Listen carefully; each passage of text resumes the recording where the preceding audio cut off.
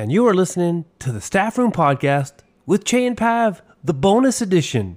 And today, our bonus episode is an interview we did with Hal Roberts, the author of Make Waves, Be a Relentless, Radical, and Ridiculous Leader of Significance.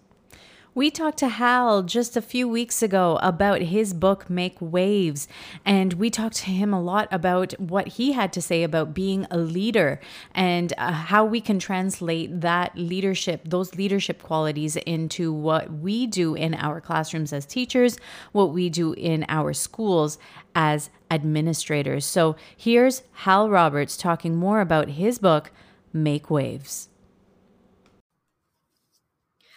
All right, so let's dive right into this amazing conversation with Hal Roberts today. And we're talking about his book, Make Waves, Be a Relentless, Radical, and Ridiculous Leader of Significance. So welcome, Hal. Thank you for joining us today.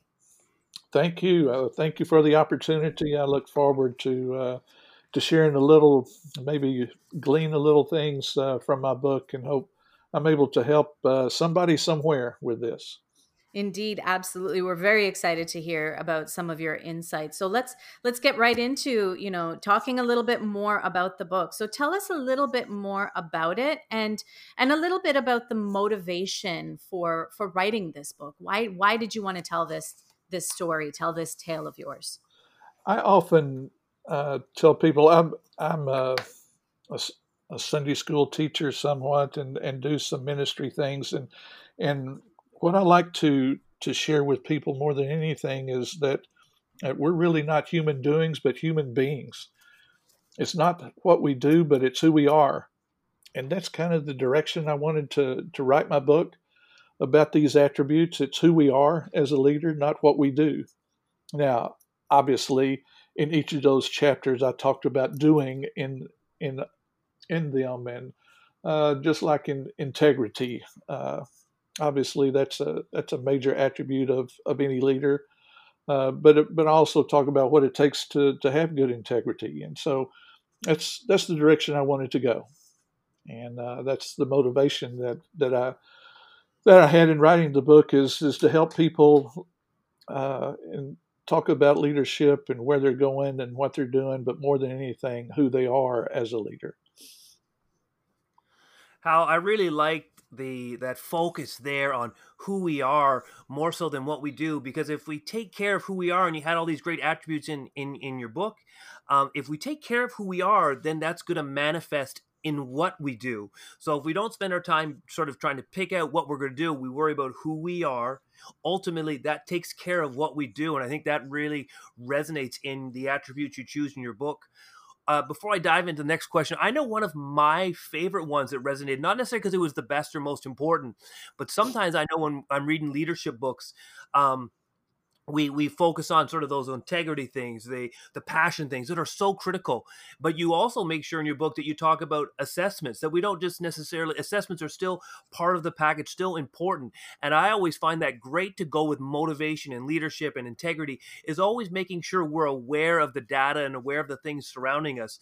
So I know that's not necessarily the focus of your book, but I was going through the attributes and going through all the pieces. It just stuck to me right there that really early on in the book, you're really aware that data and assessment is still part of that great leadership package, that it's not solely and can't just solely be necessarily about motivating everyone around you. So I really like that in your book, you really do make sure you're taking care of and looking at a lot of different lenses to being that great leader.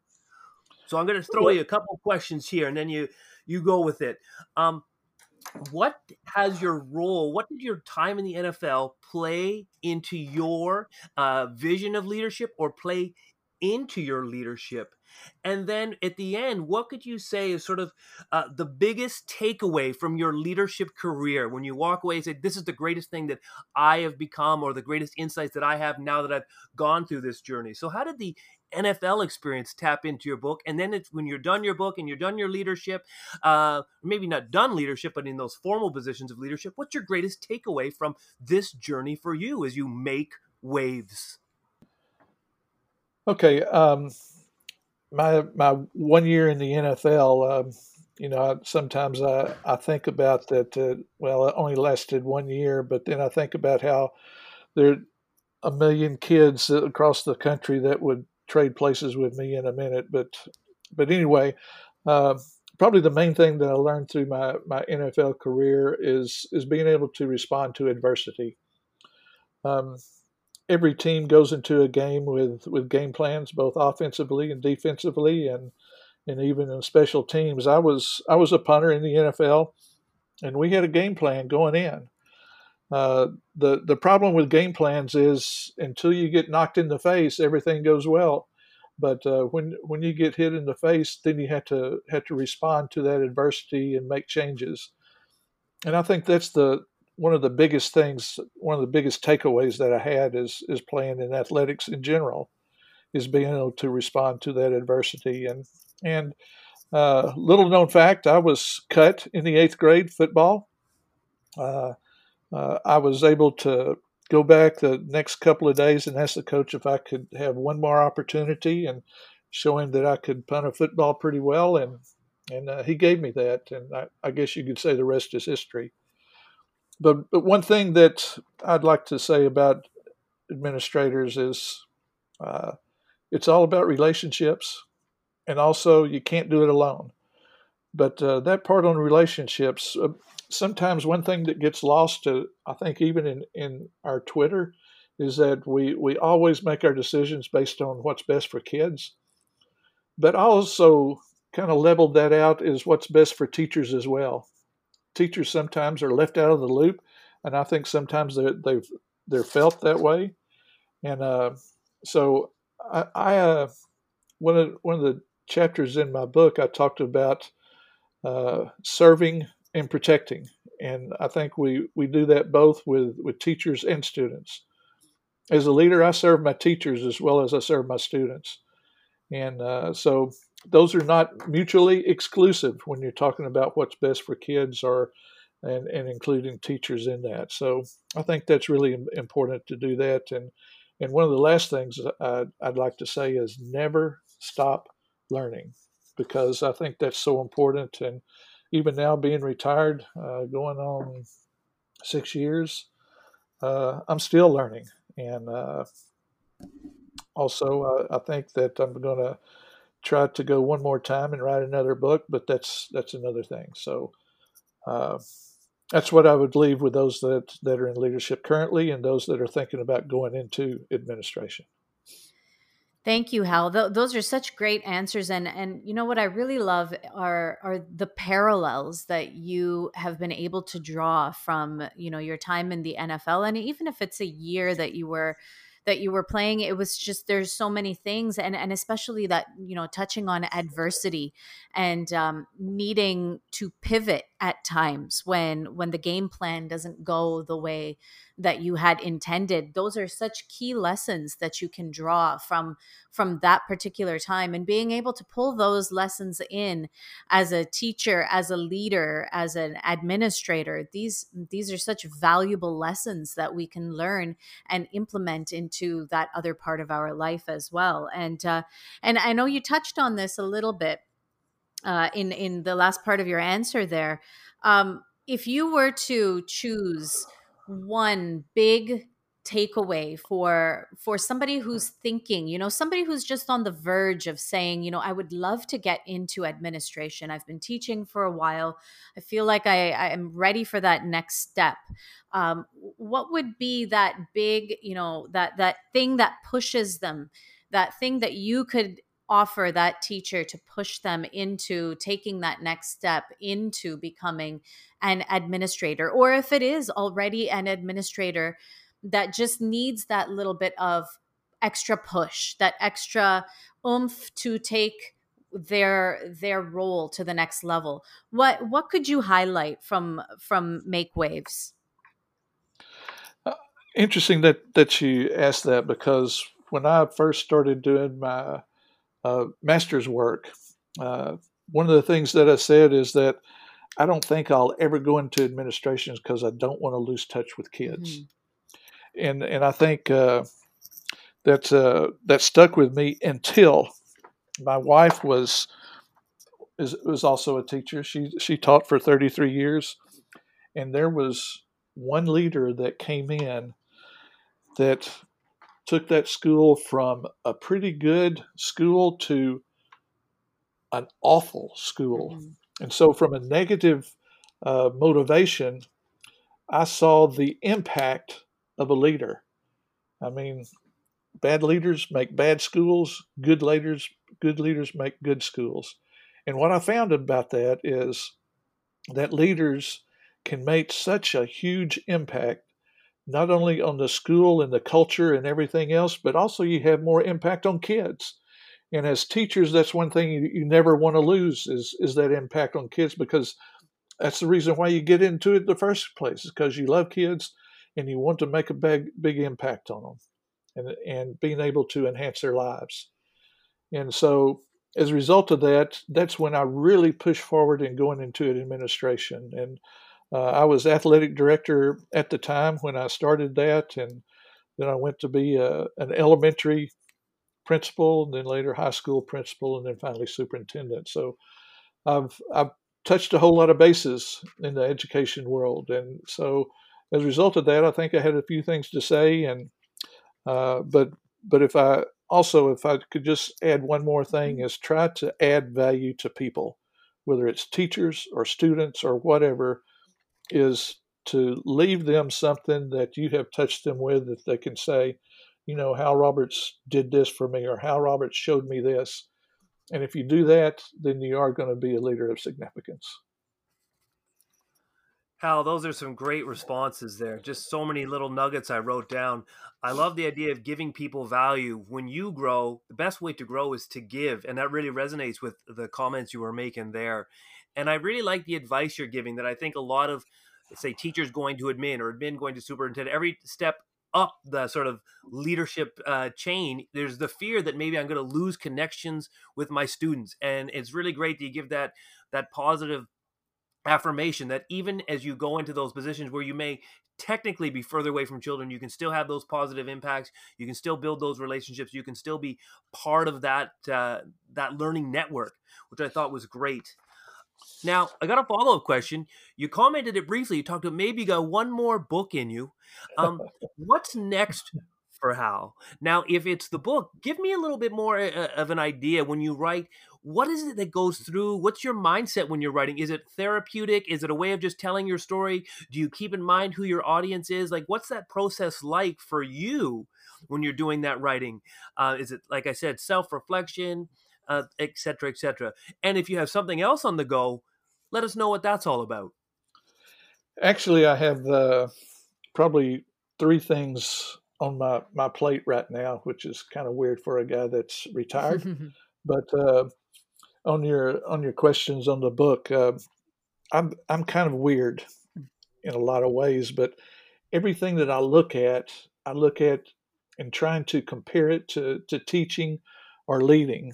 And in my first chapter of my last book, I said that we're called to produce fruit, and it was a result of a trip that we took to Napa, and looking at the vineyards there and how wine is made, and that just kind of spurred me and to write that chapter. Well, I want to expand that a little bit and I'm thinking that my next book title is Wisdom from the Vineyard. Mm-hmm. And there's so much that goes into making wine and teaching and leading.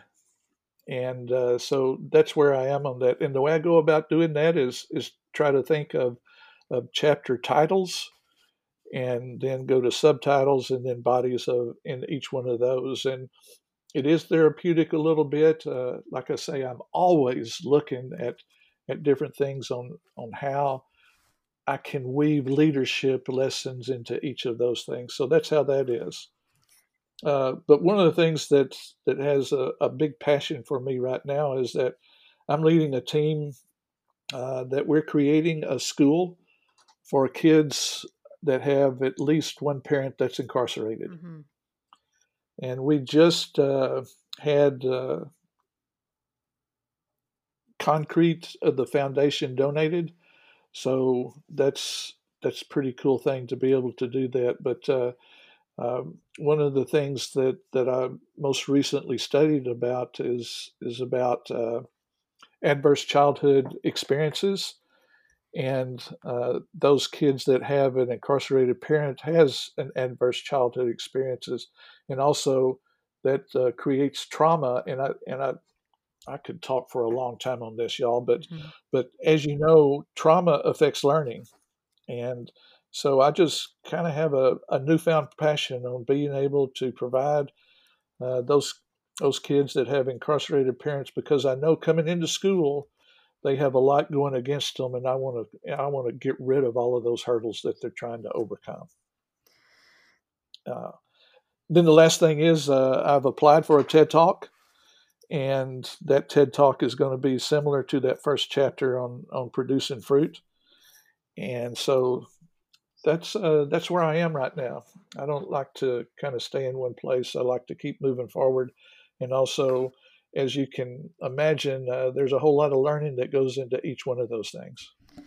Yeah, Hal, it seems like you are indeed keeping yourself highly busy, and these are some phenomenal projects that you've got going on. I mean, the second book, and I have to say, I love the title "Wisdom from the Vineyard," because yes, indeed, a culture produced fruit. That's such a fantastic phrase to describe sort of a little bit more of those parallels, and how much love and care goes into producing that beautiful end result. And so that I'm really looking forward to that book. And then we have heard you talk a little bit about your project with the school, but not a lot. So this is really, really great to hear a little bit more about that. I remember one of our first experiences, our first interactions, we came to learn that you were working with these adverse childhood experiences, and having incarcerated parents, and how that trauma affects learning. And then we're very, very interested to hear more about your TED Talk. So we'll definitely talk a little bit more about that process, and how you're preparing for that and how that goes as well. So really great stuff that you've got going on, Hal. And we're so blessed that we had this opportunity to talk to you today about Make Waves, Be a Relentless, Radical, and Ridiculous Leader of Significance. It's a phenomenal book, and we encourage everybody to pick it up and give it a read. Leadership comes in many shapes and forms, and even as a teacher, there are many lessons from the book that everybody can be taking for servant leadership. So thank you for the conversation. Thank you so much. Thank you for the opportunity to talk about my book, and until next time, thank you again. You're welcome, Hal. Now I've got, I had to look back in my notes to remind myself that you were retired, because you're doing so many great things. And like you said, leadership is a lifelong learner, lifelong leadership. It's really inspiring what you're up to. And before we wrap it up, I'm gonna bring this back to a football question. Okay. All right. So you're down 3 points. Your team has the football on the 7-yard line. There's 2 seconds left. I'm going to give you a little bit more context. You're the home team, and it's the first round of the playoff. What are you doing with that possession? Golly, I'm always a risk taker, so I would go for the touchdown instead of tying for the game, and that served me well in my coaching career, because most of the times defenses are looking for the safety, and when you break the huddle to go for the touchdown, sometimes that catches them off guard. So that's what I would do. Going for the win. Love it. Absolutely. Hal, thank you so much for joining us on the Staff Room Podcast to talk about your book, Make Waves. Thank you, guys. I am honored and so appreciative of this opportunity. Wonderful. Thank you so much, Hal. Thank you.